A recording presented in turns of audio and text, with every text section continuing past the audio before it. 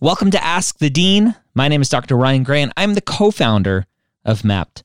I'm joined every week by Rachel Grubbs, the other co-founder of MAPT, who has 20 years experience in the pre-med and test prep world, and by Dr. Scott Wright, former executive director of TMD SAS and former director of admissions at UT Southwestern Medical School.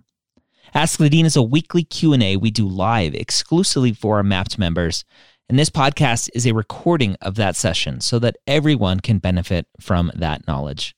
Let the knowledge flow.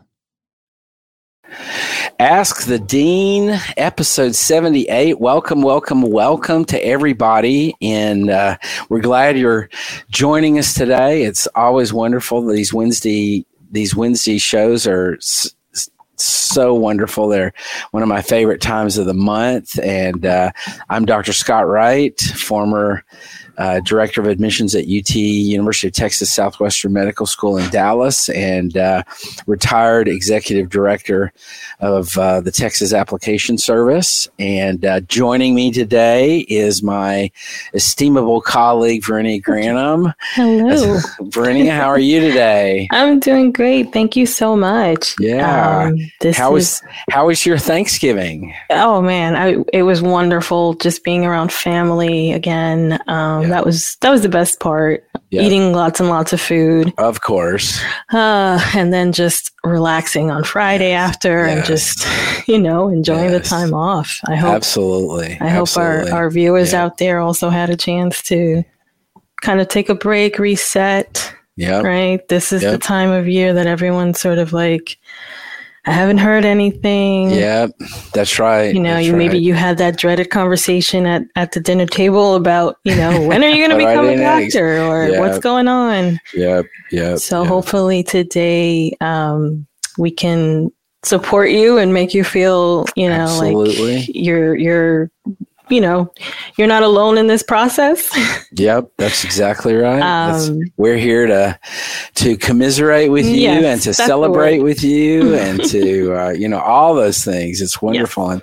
And I think that this is definitely, you're right, Verenia, the time of year where everybody kind of starts, the realities of their situation start sinking in. We get a lot of celebrations, a lot of students that talk about how they really want to, they're excited about going to medical school. And then we have students who are anxious because they haven't heard anything or they've only heard a few things. And so they don't know what to do. And so we get that it's an anxious time of year. So. Exactly. And I didn't mention this before, but in case you're new to watching us or new to listening to us, I am a MAPT advisor.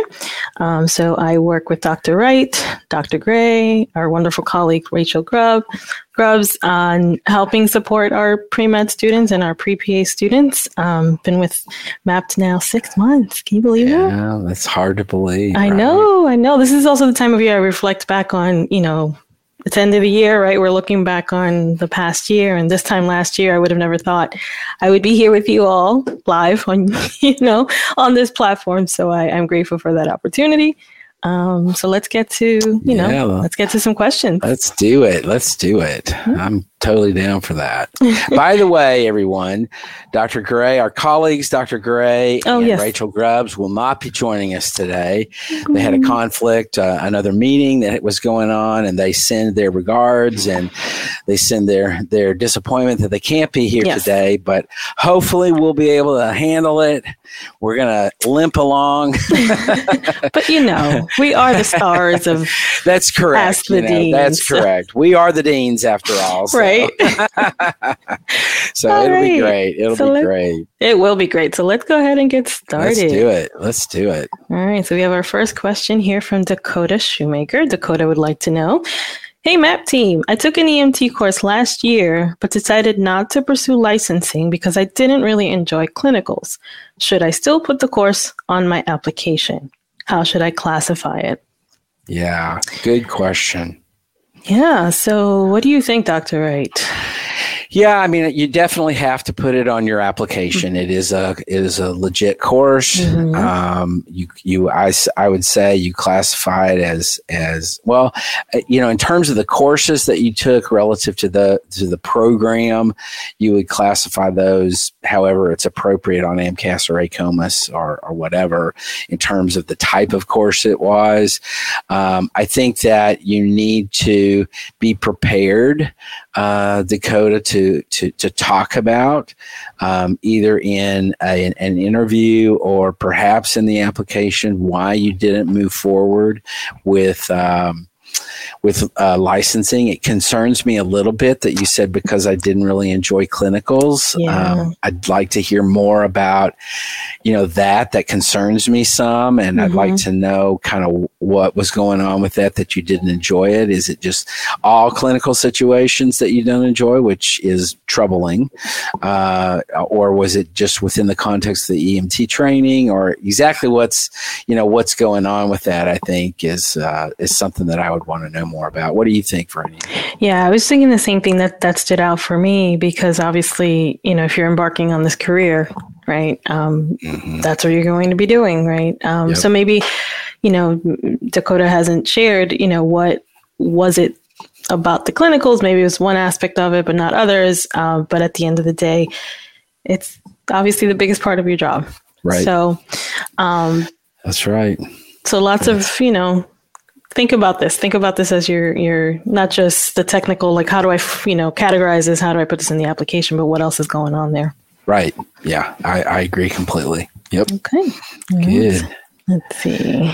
Question here from Lisa. I volunteer as a medical assistant at a free clinic for the underserved. What category do I put it under? Community service or clinical? I also work as an EMT scribe. Good question. Good question. Yeah, that is a really good question. There's a lot of overlap here. I would say,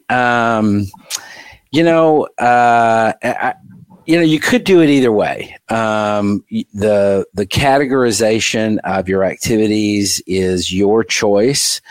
You could go either way with community service or clinical. I think you've got EMT work and scribe work that are clearly going to be clinical as well. So you may want to put it under community service if you don't have a lot of other community service. So I think what you want to do is look at the bigger picture of all of your activities. On AMCAS, you're going to have 15 different activities or whatever listed, and you want to really indicate on and by looking at the bigger picture, you want to make sure that the categorization of all those activities maximizes what the things that you're trying to emphasize to the admissions committees. So in this case, if you've got limited other community service type things, then I would say this would be community service because you want to highlight that this is community service. This doesn't appear to be the case for you, but if it was the case that you didn't have a lot of clinical activities otherwise, then you might want to list this as clinical.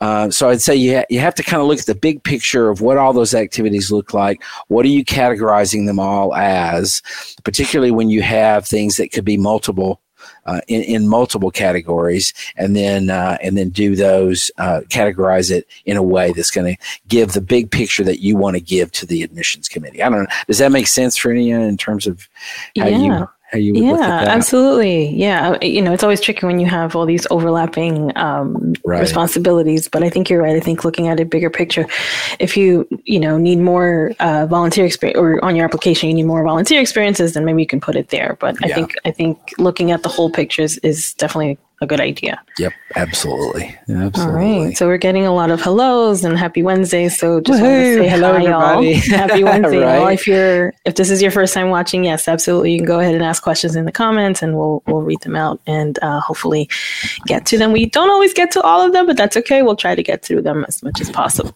Absolutely, we will. Yep. Okay. So here's one about personal statement writing. So Chioma, I'm sorry if I'm mispronouncing your name, asks, is it okay to talk about the death of my father in my personal statement? Good question. What do you think, Verenia? Very good question. So on two fronts. The first is, so if you've sort of now started to think about, next steps because you haven't heard yet about your application and you're maybe now looking back and seeing at, areas where you can improve your application or change a few things, you might be looking at your personal statement.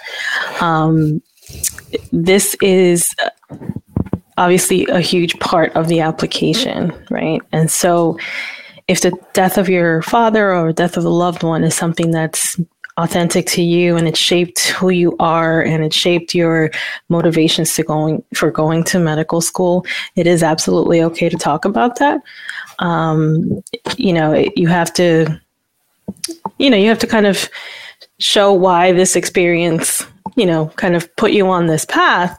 But obviously losing a loved one, whether you were close to them or not, maybe, whatever the circumstances were, if it's what kind of put you on this path, then it's, like I said, very authentic to who you are and your story as a future physician, then absolutely. I think it's something you can discuss. Absolutely. Yeah, totally agree with that. I think it's very applicable. Just like you said, Verenia, it's if this is part of your story, then you got to tell it. Absolutely. Do you see any downsides to sharing things like this? Okay. Not really. I wouldn't go into excruciating detail. Mm-hmm. I would, cover it in terms of what's appropriate to the bigger story that you're trying to tell here. But yeah, absolutely. I've seen it, often before where a student talks about their grandmother who died or another family member that was very close to them or a friend, whatever. And this is not uncommon at all. And I would say it's highly appropriate if your story is really tied to that in a lot of ways. So absolutely. Great. Okay. All right. Let's see. I have a question here from Rosie. Rosie, I work as an interpreter at a hospital. I have a lot of hours in, but I don't have a lot of shadowing. Would that compensate for having less shadowing hours? Well, Rosie, I don't think so. I really don't. It's, it's one experience. Ooh, sorry. You're working as an interpreter. So you're obviously you're there with the patient. You're there, translating with them. So it's good experience, but you're not really seeing other aspects, of care that you would maybe see if you were shadowing. But I also don't want you to think of it as, I don't have X number of hours in this area. I don't have X number of hours in that area.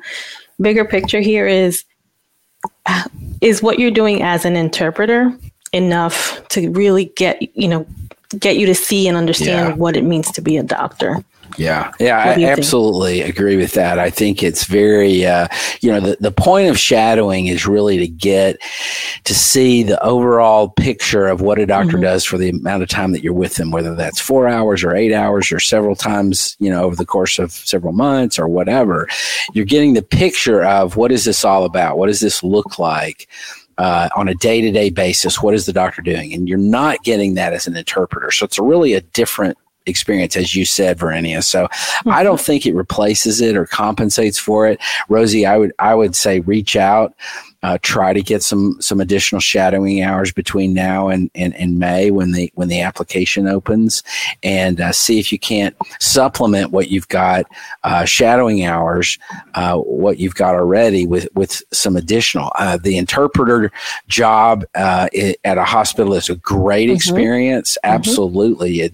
Not taking away from that at all. It's just different. It's going to be viewed as different.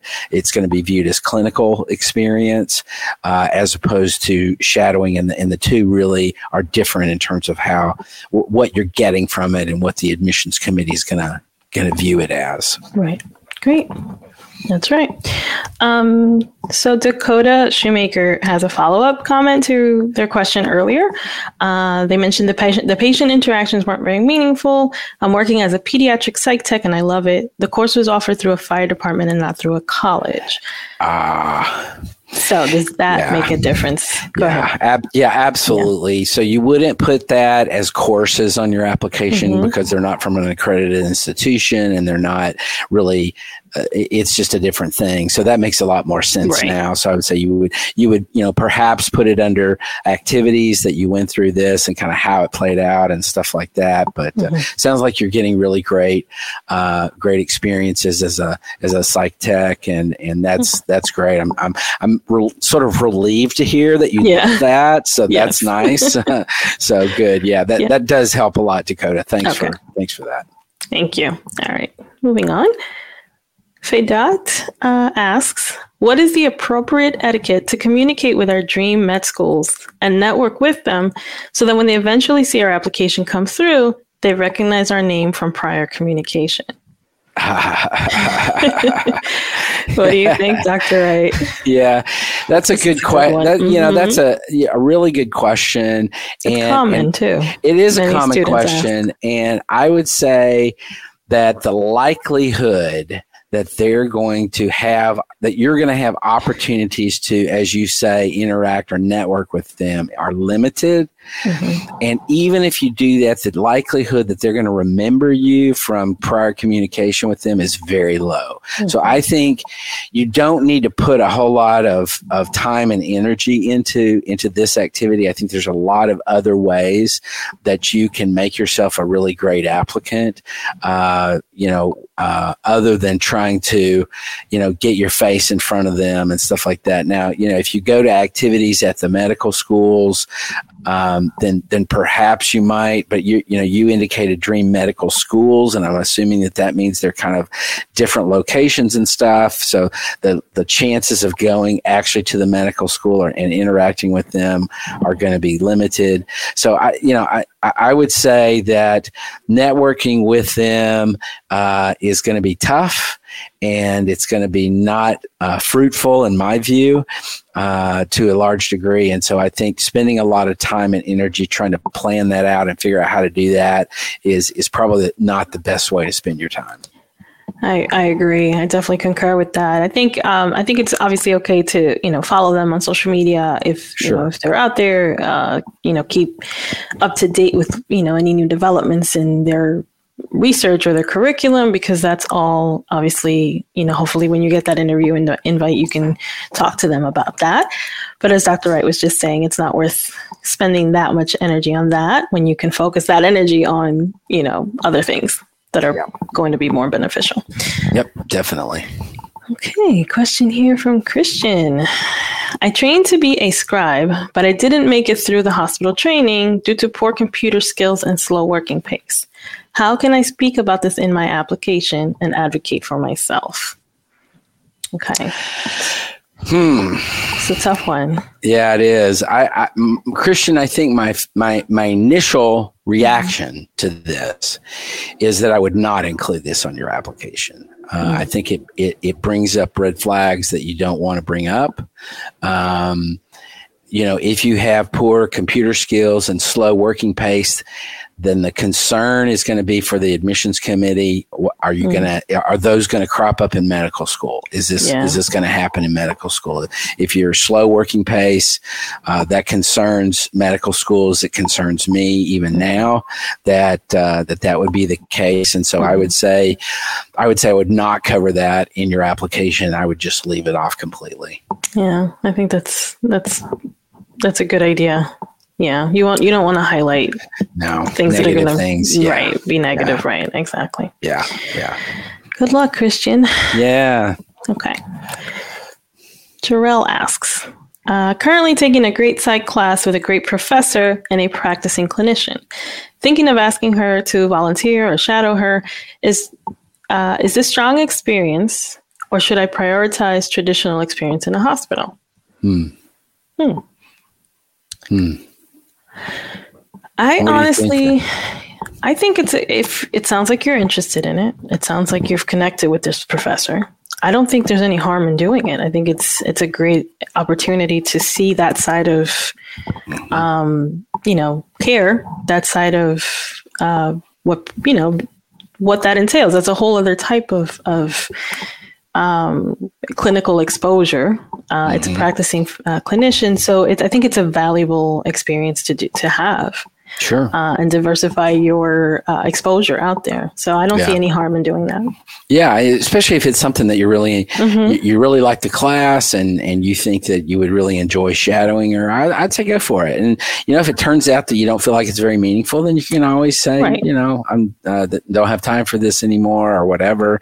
And and I'm sure she would understand. So I'd say go for it and give it a shot and see how it goes. Yeah, absolutely. I think students sort of focus on, having that hospital traditional experience, but forgetting that you can still get meaningful experiences outside of that environment, right? Outside of just the traditional healthcare exposure. So exactly, that's something that you can talk about in an interview.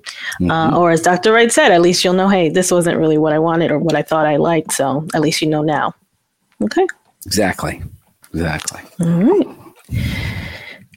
Amber asks, I just learned I have to retake my C- in my Gen Chem series.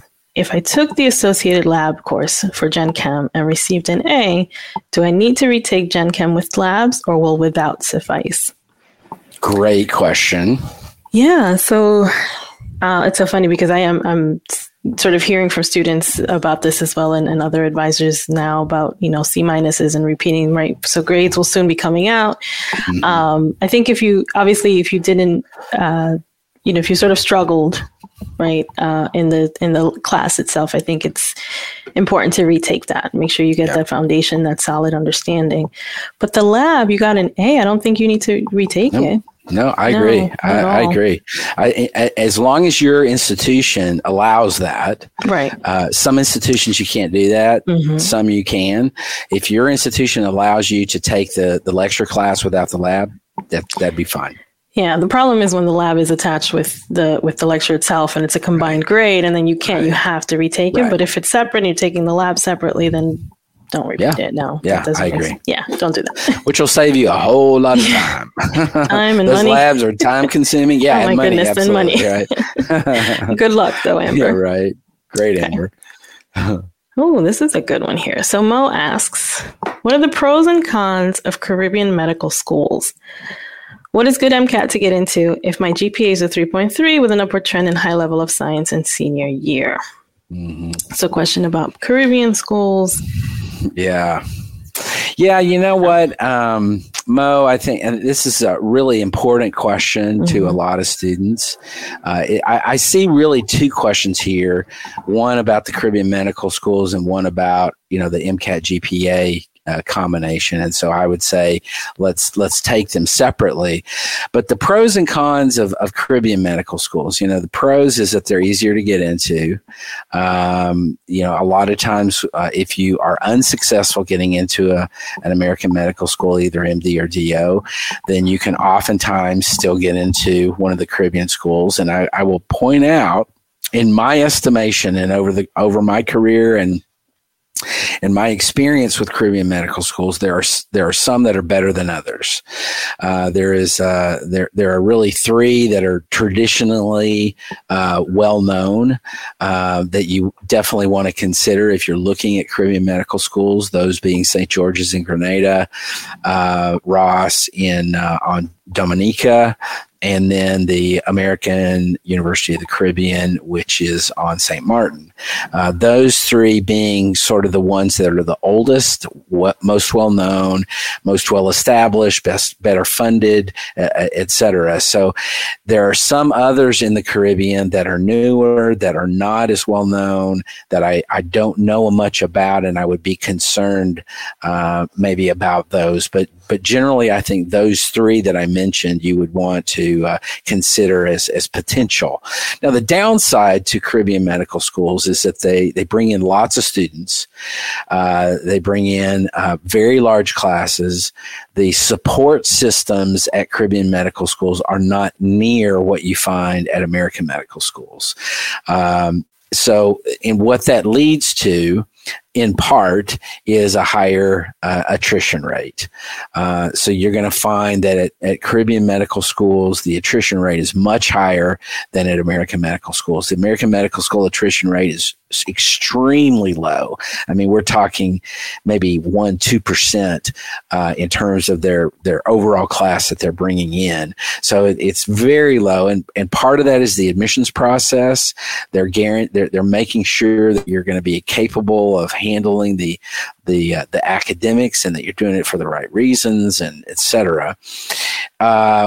In the case of, and they don't have as many support systems available because they have larger classes.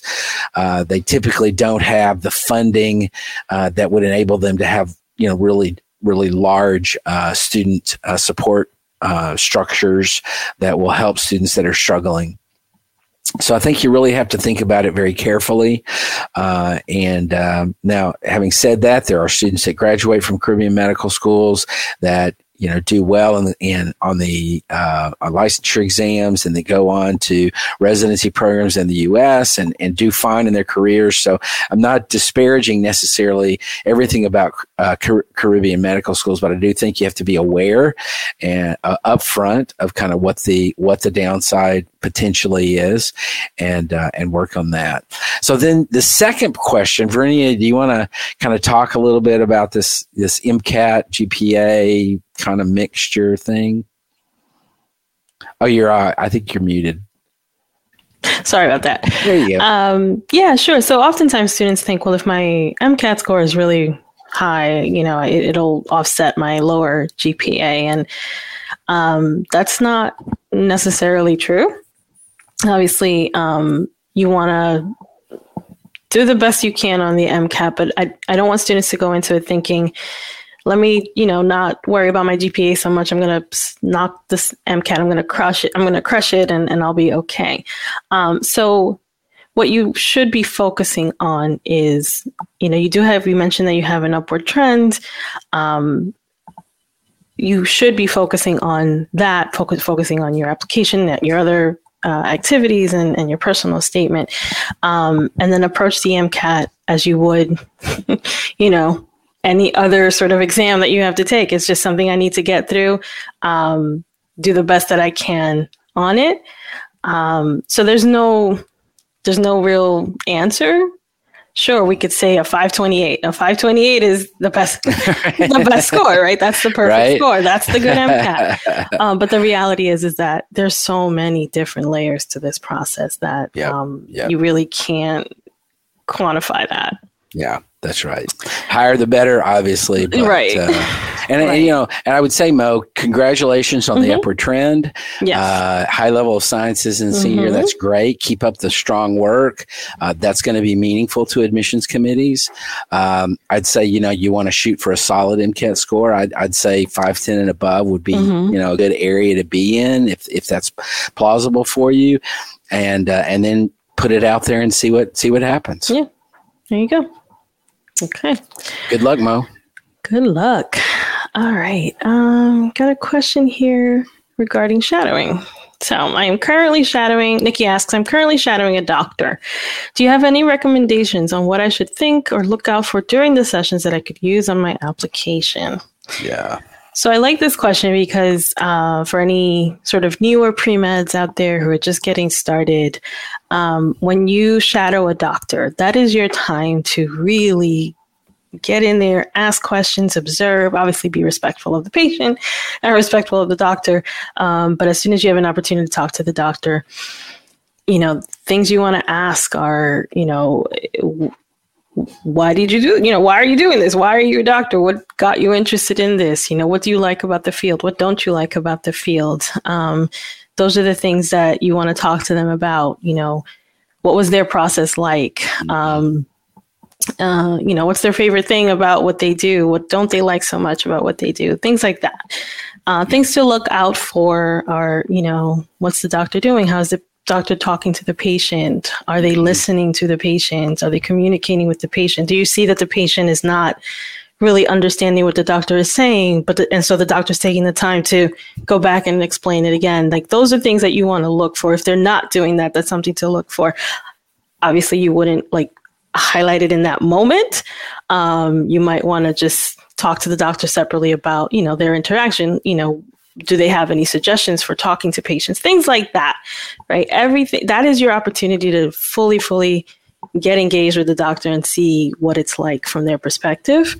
And all of this is going to obviously help you when you're filling out your application, because you'll have that sort of inside knowledge and that experience of seeing how this happens, basically. Yeah. What do you think, Dr. Yeah, completely agree with that. I think, you're really looking at those patient interactions with the doctor. What is he or she saying to the patient? How is the interaction going? What does that look like?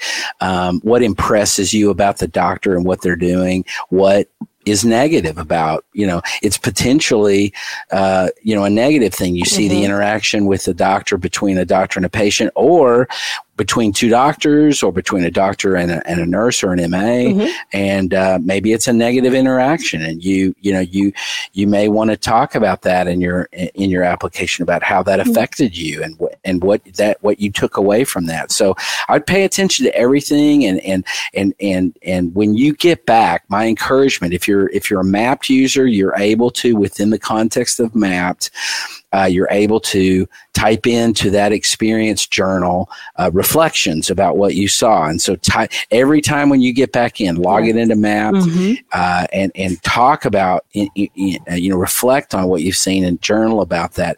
If you're not a Mappd user, get a spiral notebook, or do it in a Word document or on an Excel spreadsheet. You can, there's a lot of different ways you can do it, but the reflection process is really important, because you're going to forget some of this. Yeah. So, because, if you're applying next year, then that's, we're talking about, 6-7 months away. And if you're doing an experience now, you may not recall it if you don't write it down.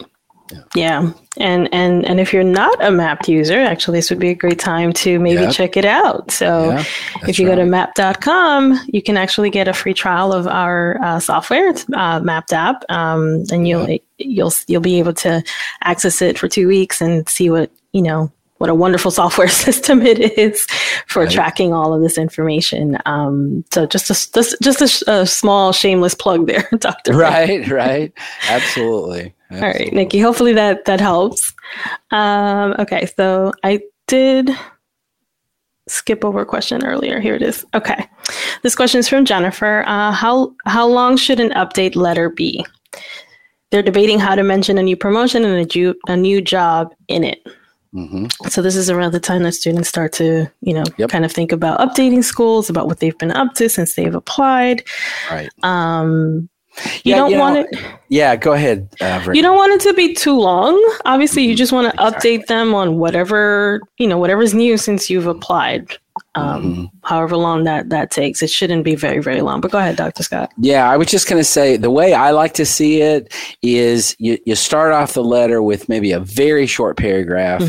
Still very interested in your medical school. Want to update you on my recent activities. And then you bullet these things out. And in short verbiage bullets, I started a new job at blank and I'm doing blank. Right. Next bullet, I got a promotion and this promotion was from this to this. And in my new position, I'm doing X, Y, and Z. Not long at all. And then you follow the bullets up with, and don't do 15 different bullets. I mean, I'm talking about maybe 3 or 4 bullets, not a whole lot. And then you finish it up with, very excited about the opportunity to potentially, attend your medical school. If you have any questions, let me know. And then that's it. Right. And then the question about mentioning the promotion. I mean, if it's something that you think is going, like if it affects your application in some way, I don't think that's, as a big deal. I hate to put it in those terms, but do you know what I mean? Like, yes, it's nice to mention it. At the end of the day, you just, that shouldn't be the only thing that you're updating them on. Right.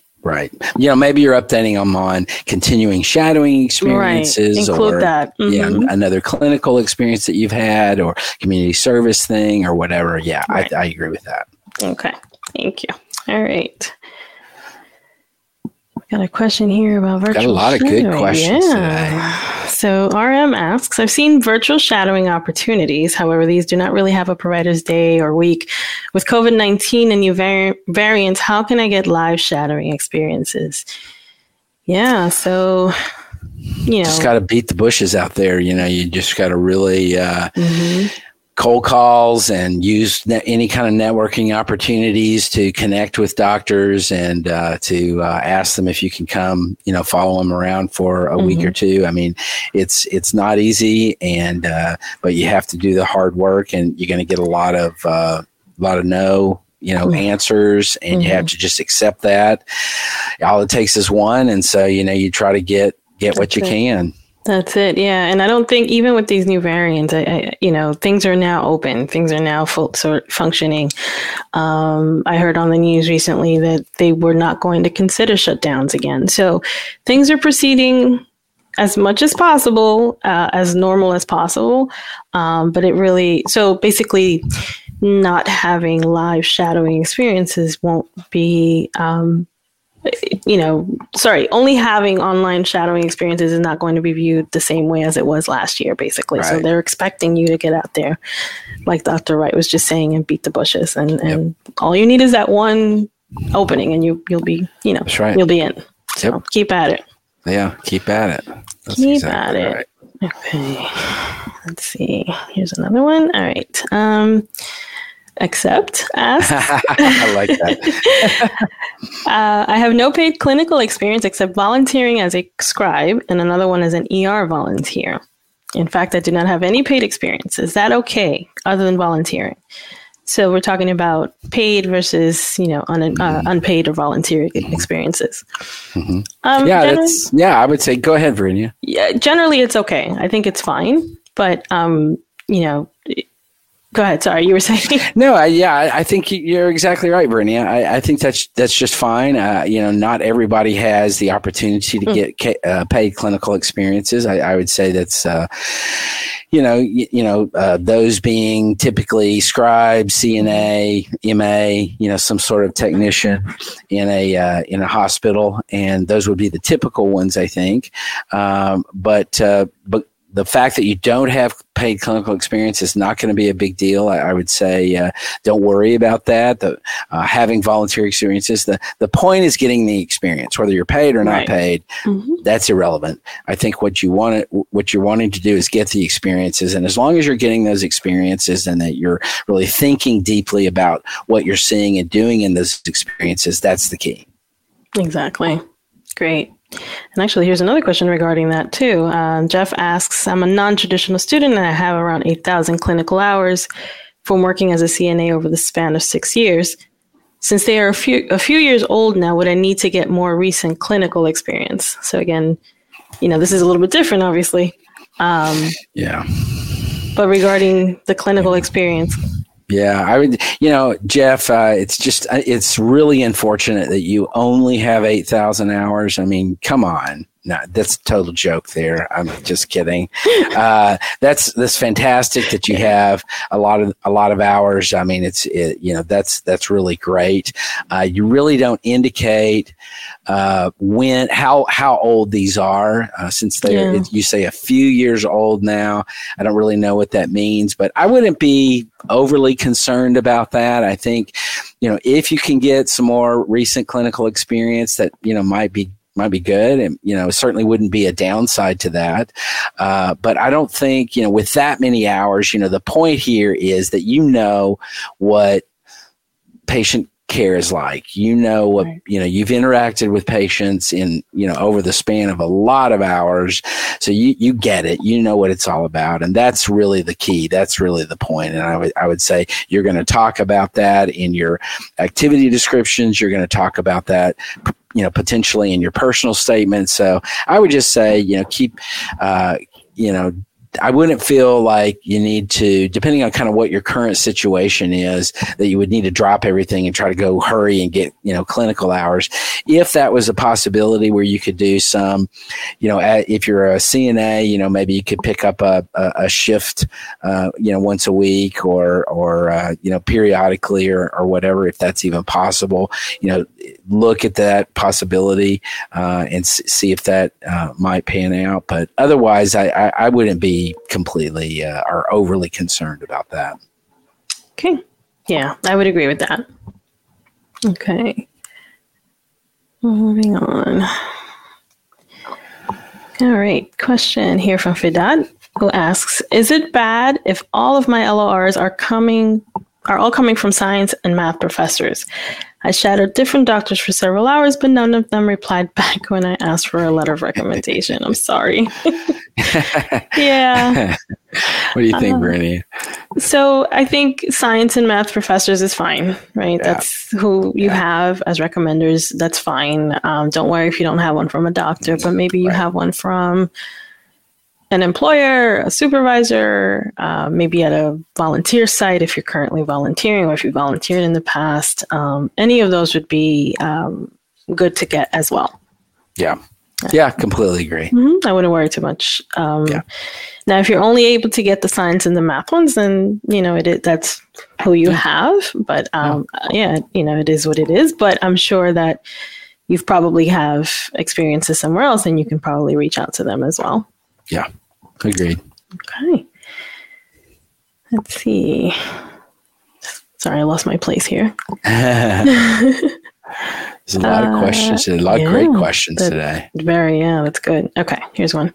Gabby asks, I'm interested in a school that does not accept online prerequisites, but the community college that I am taking courses at is still live online due to the pandemic.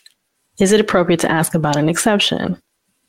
Oh, absolutely. Yeah, Gabby. Yeah, this is a great question. And I think that medical schools that generally do not take online classes for prereqs, there's going to be a lot of flexibility with regard to the pandemic and how this has affected learning at the institution where you're going to. So my suspicion would be that the school is going to be very flexible with that, but I think it's completely appropriate to explain, kind of the situation to the medical school in your application, or otherwise, there may be a question on the secondary that kind of allows you to talk about that. But my suspicion would be you're not gonna need to worry about that.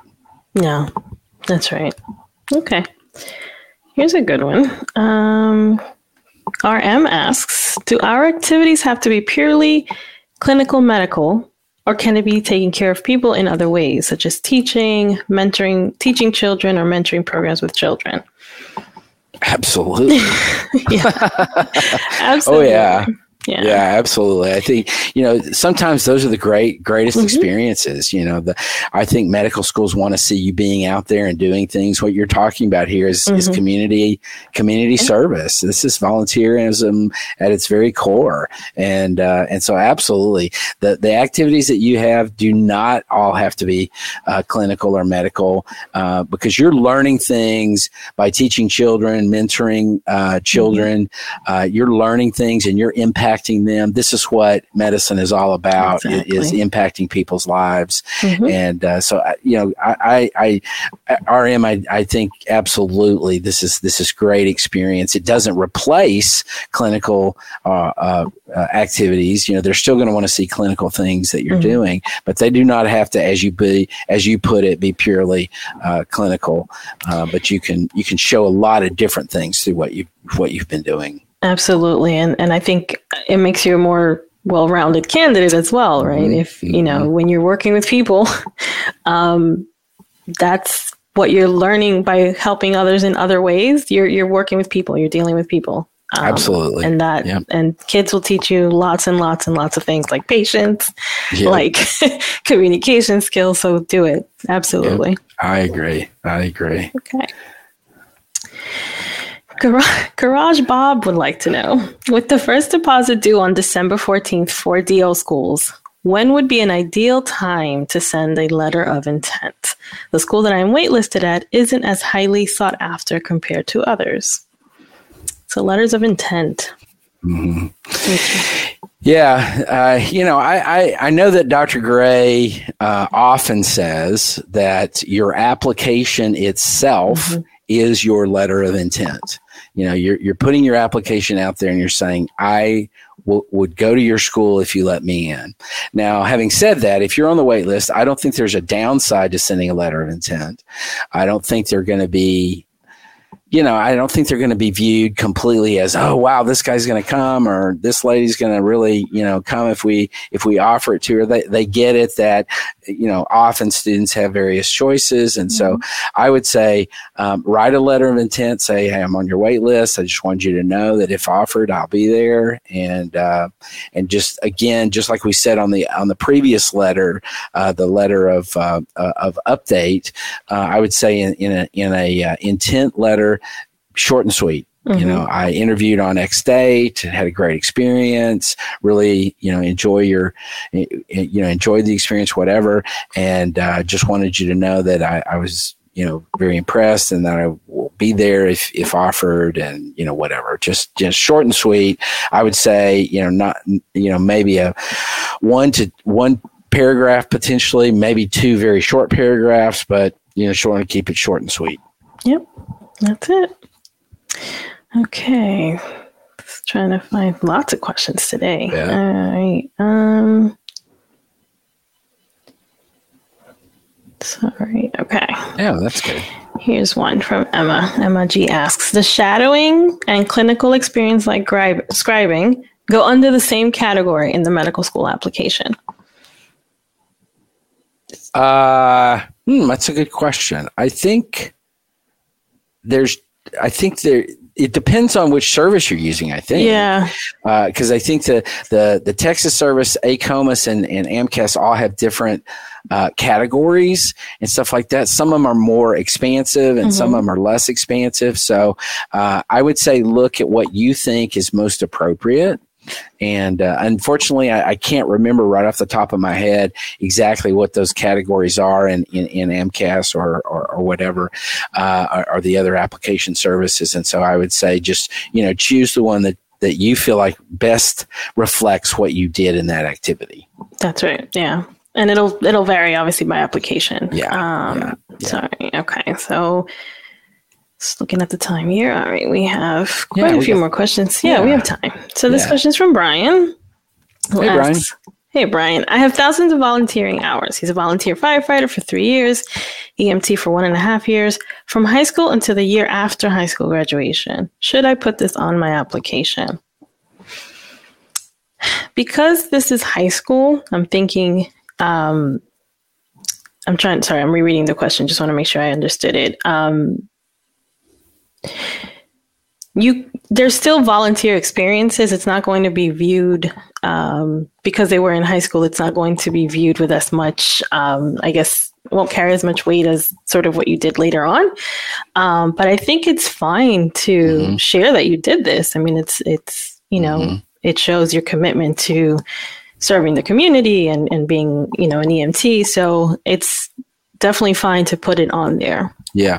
And I think it depends a little bit on what part of the application you're talking about. Certainly within the context of a personal statement, if this has a great impact on your story and on why you want to go into medicine, those experiences, then absolutely. Now, in the activities list, I think based on what you said here, you say until the year after high school. So that is post high school. So I would say you could even put that on the activities, but you need to be clear that this started in high school and that it was high school plus a little bit after high school. So, yeah. And, so I would say, I'd stick it on there. Yeah. And actually, Brian asked a follow-up question regarding, here, I'll put it on the screen, whether these experiences, especially the EMT, shaped his desire to pursue medicine. And so that is definitely what you would want to try to convey in your description of the activity or in your personal statement. Absolutely, Brian. Yeah. Okay.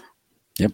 All right. So Caleb asks, so this is a student who's graduating with a bachelor's in history, medical terminology and chemistry, what type of administrative jobs might be good for him in the future or for them in the future. I mean, oh, wow. Okay. This is a little different. Yeah, it's a little off topic here. Yeah. You know, it really depends on your interests, Caleb. I think you have quite a varied set of skills there. Yeah. You know, it's going to depend on what you're interested in. Yeah, I agree. And, you know, so I'm going to give full disclosure here, Caleb. I was a history major in college. And so kudos to you for studying history. I think in my experience, and Caleb, I suspect that in your experience also, what studying history in college did for me is that it taught me how to read and write and think. Okay. The humanities do that a lot, and reading and writing and thinking. And these are good skills for almost anything. Okay. I mean, here I am, a history major from college, and I'm doing this in medical education and have been for 25 years. And so, you know, you can do a whole lot with various types of degrees. It just depends on how you market yourself, and it depends on what you're interested in and what you want to do. So I would look at, and you say in this question, you say what type of administrative job. So I'm not really exactly sure kind of what you're talking about or what you're interested in. If you're interested in clinical medicine, you certainly could go, you could be an MA, you could be a EMT, you could be a CNA. You could do a lot of different things in terms of clinical experiences. Administrative jobs I'm not as familiar with, so I don't really know, kind of what that might be. You certainly could be, involved in administration at a clinic or in a hospital or whatever, but based on, your own interests and skills. And so, what do you think, Verinia? I agree with you. I mean, what I liked about what you said is that at the end of the day, your major, what you study, it's not always going to be for one thing, right? You're going to be able to branch off into other things. Mm-hmm. So yeah, exactly. So it really comes down to what you're interested in. Yep, I agree. Right. So question here from Michael, going back now into the clinical world. Can we get an LOR from a professor in our DIY postbac? Absolutely. Yep. Absolutely, Michael, especially a professor, if you've connected with them, if you haven't done so yet and you're thinking ahead for the future, then definitely you want to connect with them from now, start talking to them about, their research interests and what they're doing, so they can get to know you. Mm-hmm. So they can get to know you and understand your motivations for wanting to go to medical school so that when you ask, they can provide that letter for you. Yeah. And in a broader sense, Michael, and really anybody else listening or watching, you can ask for a letter of recommendation from anybody. They just need to know you. Well, okay, let me take that back. Not a family member. No. Not mom or dad or aunt. Aunt Susie or Uncle Jeff, who is a, clinician or whatever. So no family members or no close family friends. Right. So I would say, but in general, I would say a professor that you've had in class, whether it was undergrad or graduate school or a postbac program, any kind of clinician that you've had contact with, or a work supervisor or a volunteer experience supervisor. These are very common, very, very, very common letters. Yep. Okay. All right. Have some questions here. So we have a student here, Fedot. Is unclear on the timing to ask for the letter of recommendation. I asked for them right after I completed the class, so the professor wouldn't forget who I am. Why do LOR dates have to be close to the application date? Yeah, that's a good question. That is a good question. So, Fedot, think about it this way. If you were on the admissions committee and you saw a letter that came with your application that was 2 years old, in my mind, what I would think would be, does this person not know do you not know this letter writer any longer? Are they, out of the picture? It would potentially raise a red flag. So that you, maybe they don't like you anymore. Maybe you got crosswise with them, and so you couldn't get an updated letter. It just raises questions that you don't want to have an admissions committee member think. So I would say that the letter, what you can do is tell the professor shortly after you've taken the class with them, I'm going to be asking for a letter from you when I'm ready to apply. Is that okay? And then they can say yes or whatever, and then keep in touch with them over the course of time. Every semester, go by their office, remind, hey, how's it going? How's your semester going? Sit down, tell them what's going on with you, or send them an email with some updates about your current activities or things. You just want to keep in touch with them so they remember who you are. And then when it comes time to actually ask for that letter, you want that letter to have the year date of the year you're applying. So if you're applying in 22, you want that to be dated in 22. If you're applying in 23, you want that to be dated in 23. So you don't want to raise any red flags, even if it's a small red flag. Wow, this letter's 2 years old. What's that all about? You don't want to raise any questions like that. Yeah, absolutely. I think we have time for one more, right? Yeah, sure. So we have a question here from Ms. Sabine. I've only worked in and volunteered in medical clinics as a phlebotomist, EKG tech, and a scribe for the past few years. I've never worked at a hospital. Is that bad? Absolutely not. Yeah. Absolutely not, Ms. Sabine. I'm sorry. I hope I'm saying your name correctly. But the work that you're doing now, the experiences that you're getting now are solid, valid experiences. They're teaching you what it's like to work in a clinical setting, to work with patients. It's not as important where you did it, but what you're doing it, what you're learning from it. So don't worry so much about the setting. It doesn't look bad at all. Yeah, no, and I totally agree with that. I think that it sounds to me like you're really getting great experiences, and just keep up the good work, and really emphasize and reflect on what you're seeing. But the fact that you haven't been in a hospital setting, I think, is really not that big a deal. And so I would say just keep doing what you're doing. If you have an opportunity to get into a hospital setting, that'd be great. But if not, it's not a big deal. Yeah, exactly. Yeah. Well, I think we've we made it through this hour of Ask the Dean. Yeah. Well, good luck to everybody, and I hope everyone's doing well, and remembers positive attitudes. Positive attitudes about where you are in the process. If you applied this year and you're not hearing things, or you've heard things, or whatever your situation is in the current application, think positively about your experiences. If you're anticipating applying next year or the following year, positive attitudes about your volunteer experiences, your clinical, whatever you're doing.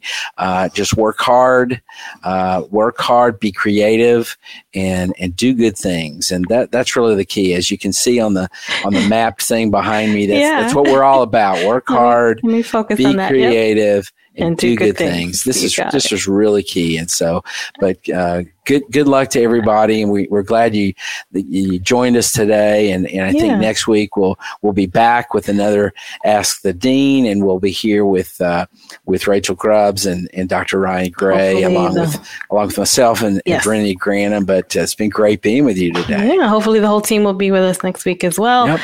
If we didn't get to your questions today, don't worry. As Dr. Scott Wright just said, we'll be here again next week. Feel free, come and join us for sure, and bring your questions then too. Sounds all right, good. Everyone, have a great rest of your day, and enjoy the rest of the week. Yep. Bye. Bye-bye. This is Dr. Gray again, closing out. I hope you learned something from our session today. If you haven't yet checked out Mappd, I invite you to try it for free for 2 weeks by going to mappd.com/podcast.